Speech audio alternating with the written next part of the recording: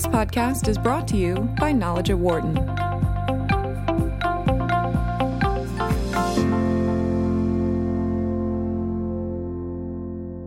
The situation in Venezuela gets more dire by the day as the economy in the country, with the world's largest oil reserves, spirals out of control.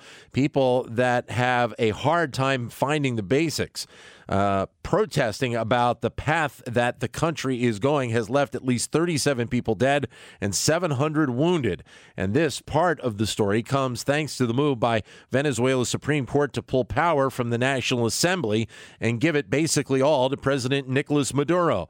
This truly is a country in crisis right now. To take a look at the situation, we are joined in studio by William Burke White, director of the Perry Worldhouse and law professor here at the University of Pennsylvania, and also by Dorothy Cronick, who is an assistant professor in the political science department here at the University of Pennsylvania. Great to see you both. Thanks for coming in today. Appreciate it. Glad to be with you, Dan. Thanks for having me. Thank you. I guess let's start with what is happening on the streets right now and the impact that this is having on the people of Venezuela, Dorothy. Yes, well, this is the fifth consecutive week of massive protests in cities across the country. Hundreds of thousands of Venezuelans have been taking to the streets. As you mentioned, 37 people have died. Hundreds of people have been arrested and imprisoned. And while the protests were originally sparked by a Supreme Court decision to absorb the powers of the National Assembly, and while a lot of the protesters are focused on calling for elections and calling for regime change, undoubtedly participation in these protests is fueled by Venezuela's ongoing, devastatingly severe economic crisis.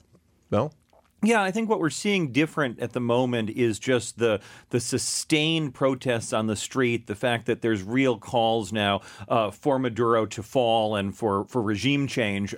That has been percolating for some time. Yeah. It really reached a crisis point after both the National Assembly lost its powers through the Supreme Court move, and then Maduro goes and calls for a constitutional rewriting, if you will. The last constitution written by Chavez in 1999. And Maduro has called for a new constitution that's all about removing power from the from the National Assembly, which is now controlled by the opposition, and moving it now to a constituent assembly, which would rewrite a new constitution. He tried to do this as a way of supposedly uniting the country. It was seen by everyone not as an effort to unite the country, but as an effort to preserve his power. And that sparked the latest round of protests. Well, and it doesn't seem like there is any path right now with some of these moves that we would truly have free elections in Venezuela right now, correct?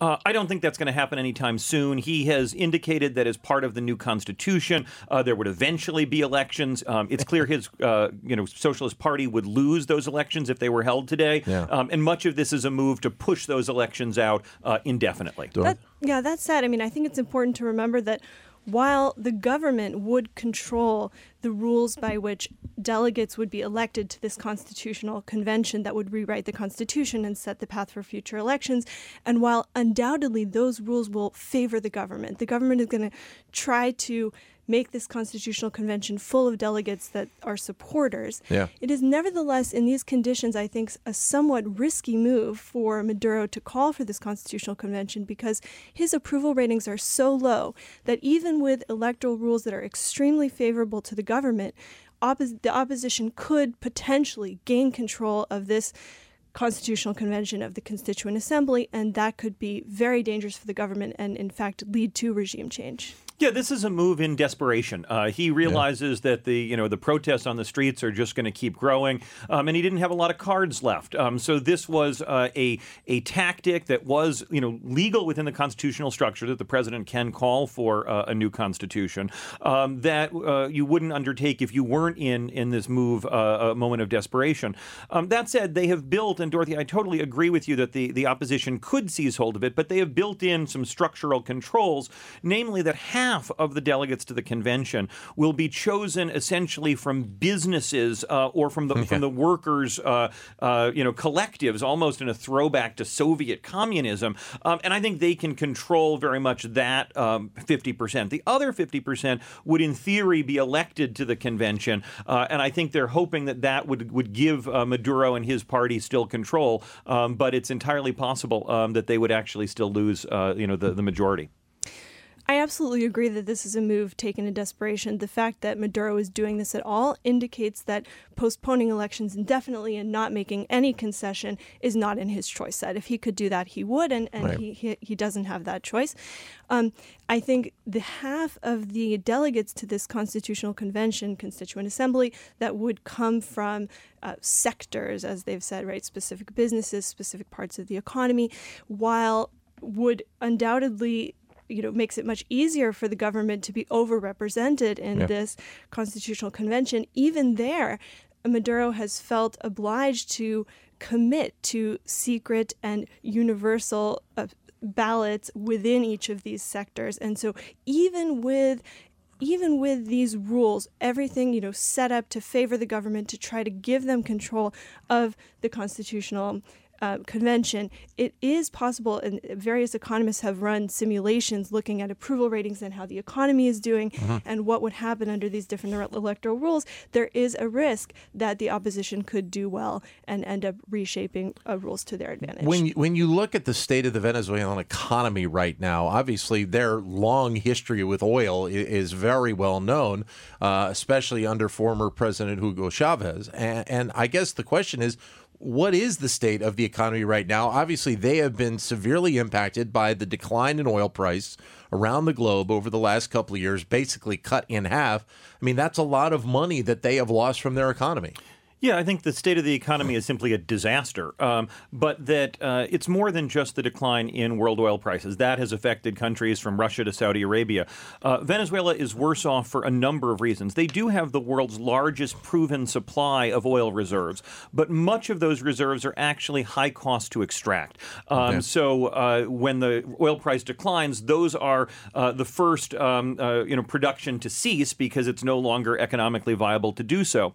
Second, of course, the government of Chavez and now Maduro fired and essentially kicked out both their own technical experts within the oil industry and then ended up nationalizing, expropriating the value of the investments of a number of foreign investors. So they have lost a great deal of technical capacity at oil extraction, which has both increased the cost of production and decreased the ability to keep production up. So their oil industry is really no longer able to provide the economic support that Maduro needs to be able to consolidate, to essentially buy off power. And isn't that really the core of their economy right now? I mean, still to this day, I mean, outside of the oil industry, what is there for the Venezuelans to really hang their hat on that they can say either that they are exporting out or, building within through infrastructure?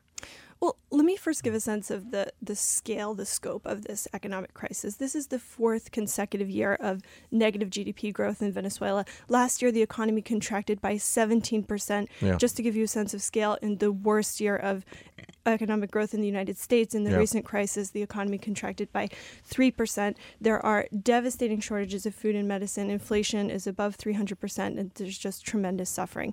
Thinking about the causes of this crisis, how did Venezuela get here? I agree certainly that the collapse in oil prices is a big part of that. Between 2013 and 2016, Venezuela experienced the worst negative terms of trade shock in the country's entire history. Is Chavez's economic policy and policy towards the oil industry a part of it? Absolutely. He experienced a tremendous windfall in terms of hundreds of billions of dollars of natural resource income that was not invested well, that was not saved, that was largely squandered. But I want to emphasize that I think a lot of the magnitude of the current crisis is not attributable only to the fall in oil prices or to Chavez's policies, but rather to the disastrous economic choices made by the current government of Nicolas Maduro. And I think a lot of the scope of this suffering was avoidable, not just 20 years ago if they had treated PDVSA, the oil company, differently, not just 15 years ago if Chavez had saved more of this oil income, but 3 years ago when Maduro chose to maintain some really destructive and expensive exchange controls, price controls, and I think that's a lot of what's causing the shortages. One of the other areas that was actually written up in a couple of articles is just kind of the back and forth that's going on between Venezuela right now. Not only is Maduro trying to hang on to his power, but there is also that group of financially powerful people within the country itself that you really need to hang your hat on for support. And the question is whether or not Maduro actually has the support of those people. And those are the ones that could really flip the script on Maduro and put him out.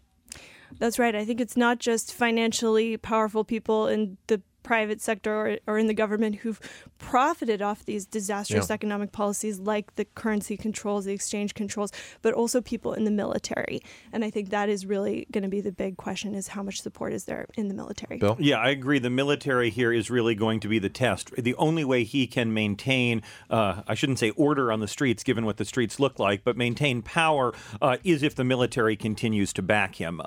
And you see some pictures that suggest that the opposition is really trying to court the military at the moment and get them to tip. Well, and he's put some of the members of the military in his structure of his government, correct? Absolutely, yeah. And he recognizes that that's a critical support base. Though there may be some units that begin to tip, and if that happens, that's probably the end of the Maduro regime. The way you keep a military happy is you usually keep them well paid, well fed, and giving them something to do. And he doesn't right now have the budgetary ability to ensure that the military is being paid. And as soon as you're not being paid, you start to ask why you're remaining loyal to that regime while watching the extraordinary suffering around you. There was a great picture in one of the papers of an opposition protester holding a white flower out to a group of military riot police standing there. And that's the kind of image that makes you wonder, when is that tip going to happen? When are they going to pick up that white flower rather than to keep their guns pointed at their civilian brothers and sisters on the streets? Well, and just the pictures themselves. I mean, that one, and there's so many others. I saw one of people almost, accosting police in one of these situations. Then there's other pictures of mothers, lines of mothers with their babies trying to just get basic supplies like diapers, and you can't get it right now. I mean, it's an incredibly massive problem going on in that country. That's right, and one of the chants that's been heard in protests throughout the country has been, and it rhymes in Spanish, but soldier, listen, join us, join the protest, join the fight. Right, and you have to remember, these soldiers are, this is all one country. This is not a foreign occupation force. So the soldiers' families are suffering themselves. It is literally their brothers and sisters who are going through this, and it's much harder to maintain a kind of military-based regime when it is essentially one people that is having to, that you're having to point your guns at your own people. And I think Maduro realizes that that's the support base he can't let slip, and if it does slip, it could well be the end of his regime. What about the role of the U.S. in this? There were stories written about the U.S. wants to put a $10 million aid package together to help out down there. That might make a little bit of a dent in the issue down there, but also there's talk about maybe putting sanctions in place on the Venezuelan government by the White House. What do you see happening? Well, I chuckle at a $10 million aid package. I mean, this is a country that needs several more zeros after it before that even has any traction whatsoever. So I'm not sure that's particularly effective. Sanctions, are certainly a possibility. They tend to be relatively slow to have effect. The hard part is this is a country whose economy is already so devastated that while sanctions in certain sectors might have effect, the economy is very much isolated and closed from the rest of the world at the moment. So sanctions are much more effective against a more open economy. Targeted sanctions that go after particular individuals who are still supporting the regime might be effective because many of those people have bank accounts and condominiums in Miami, and getting some of them to feel the pain a little bit more might work. The U.S. diplomatic engagement here is challenging, partly because President Trump has really not yet staffed the State Department, and this is not one that the military is going to lead on. Tom Shannon, who is now our Undersecretary for Political Affairs, has a lot of experience in the region and has spent time as the Assistant Secretary for Western Hemisphere Affairs, so he at least understands the problems down there. But there's not a lot of diplomatic capacity in the U.S. government at the moment to meaningfully engage Venezuela. Dorothy?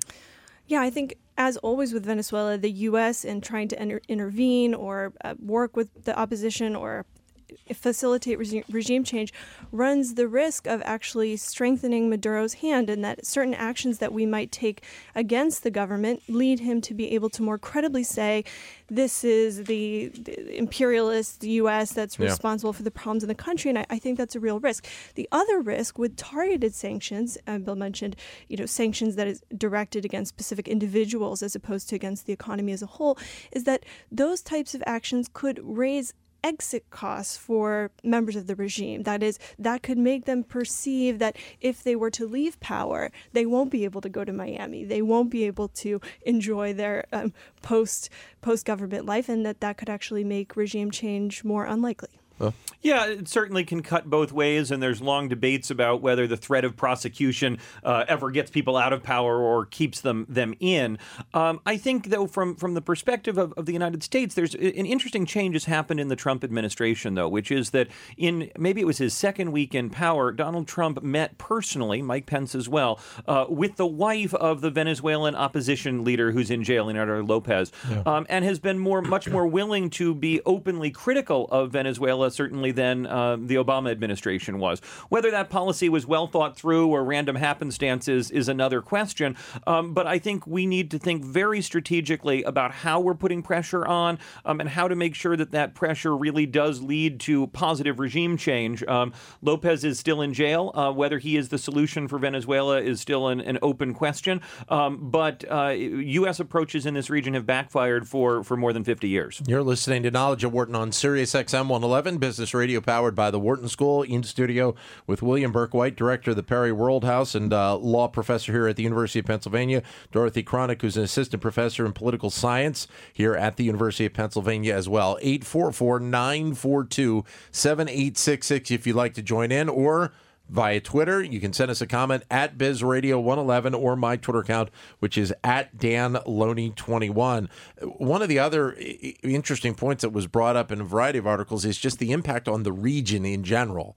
Not just Venezuela, but neighboring countries, and how that is really going to, we could see an impact in that whole region as well, correct? I think absolutely, right? Venezuela has been for some time, before the crisis got as bad as it was, a key trading and energy partner in the region, in the northern part of South America.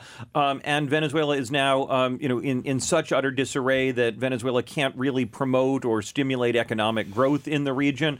Politically, it's complicated because there are a number of countries with socialist-leaning governments that are sort of on the borders of Venezuela there, and have provided a little bit of a buffer for Venezuela, as has Cuba. And those countries are tipping in slightly different directions at the moment. It will be interesting to see if there's a more open break from Maduro at some point. That, too, could put pressure on his regime. But with Cuba opening more to the United States, they may be more susceptible to some U.S. pressure not to be as supportive a trading and economic and even, healthcare partner. That's, of course, where Chavez went for medical care. So I think, Venezuela could face more pressure from the region, but Venezuela's current economic situation certainly pulls down the GDP growth in the rest of the region. I think that's right. I mean, Venezuela for a long time has not only been an important trading and economic partner for other countries, but a provider of major aid in the form of cash and in the form of oil. And that's obviously going away for a lot of countries in the region. I think the other thing is that because the situation in Venezuela is so acute, other heads of state are really forced to take a stand in the context of the Organization of American States and other diplomatic contexts to state what their position is on the Maduro government. And I think that creates an interesting political dynamic. Yeah, you saw a statement by the Argentine foreign minister this week openly criticizing Maduro and the call for a new constitution. That is different and unusual, right? The Latin American, South American states have often been hesitant to too openly criticize one another, and we're starting to see the edges of that alliance, of that sort of tacit alliance begin to crack. Is there any way, from a policy perspective, Dorothy, that this situation can be corrected without Maduro coming out of office at this point? I mean, it's become so expansive and so toxic that that he needs to be out so that you can get some sort of positive change done. Well, I would never say that anything is impossible, but I think it is extremely unlikely that the Maduro administration would undertake the reforms, the policy changes that are needed to get the economy back on track. Economists, both domestically and international advisors, have been urging the administration for years to make some very sensible reforms, things like lifting price controls. You know, you mentioned that people there are having trouble getting basic goods, diapers, medicines. Those shortages are not created in and of themselves by the fall in oil prices. You know, there are a lot of things that economists and policymakers don't understand about economic growth, but I think one thing that we understand is price controls create shortages, right? Yeah. And so a lot of these reforms are really common sense. People have been urging this administration to undertake these reforms for years, and we haven't seen it, so I think it's unlikely. The other interesting piece about Venezuela, and this is the case, I think, with a lot of nations down in South America, is that you have such kind of a fractured society there in terms of people believing ideologically in one thing compared to what your neighbor down the street may believe in. And that becomes very hard for a lot of these people to say, okay, I'm willing to work with you because we both realize that what is going on in this country is bad. When you have that fracturing, that may be the biggest problem to first handle, to be able to then take the next step. Yeah, I totally agree with Dorothy that there's no way that Maduro will undertake the economic changes that need to get done, but he also has lost the trust of enough of his people that I don't see him being able to put the pieces back together. And Dan, your point about the ideological divides is very real. It means you need someone who both sides have enough faith in, enough trust, enough sense that they are undertaking these actions with good faith and goodwill, and Maduro has lost that. He still does have support. There's about, some studies will say 20-25% of the population that would still vote for him, but the opposition is now so fundamentally opposed to him that I don't see him being able to reunify the political establishment. Even if he wanted to undertake the right changes, he doesn't have the ability to do so. Dorothy? Yeah, I think there are two really important things to think about in terms of the ideological polarization and kind of hatred between these two political sides that we see in Venezuela. One is the distance between people who still identify with Chavismo. Even if they don't support Maduro, Chavez is still a powerful political figure in Venezuela. Chavismo is a powerful political force. And then people who are on the other side. That's one division that I think is really important and actually something to keep in mind for those of us in the United States who may be feeling conflict between, you know, ideological extremes and something that we want to avoid.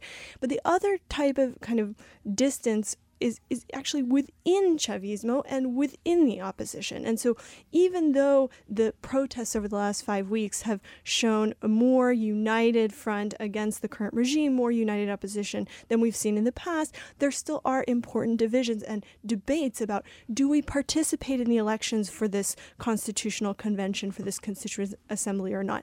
Do we accept Maduro's call for regional, that is gubernatorial elections, as a sufficient concession to call if the protests or not? And I think that those divisions are also very important in limiting possibilities for change. As we've also seen in other cases, when we've talked about Brazil in the past, regional governments and people being the governors of a specific region tend to end up being a lot of times puppets of the guy that's in charge to begin with. And financially, they end up having the possibility of having, you know, kind of greasing the wheels to their own pockets. So, I mean, that's not exactly a perfect solution to this either. Right. And I mean, certainly corruption remains an enormous problem in Venezuela, even as the availability of resources have become more scarce.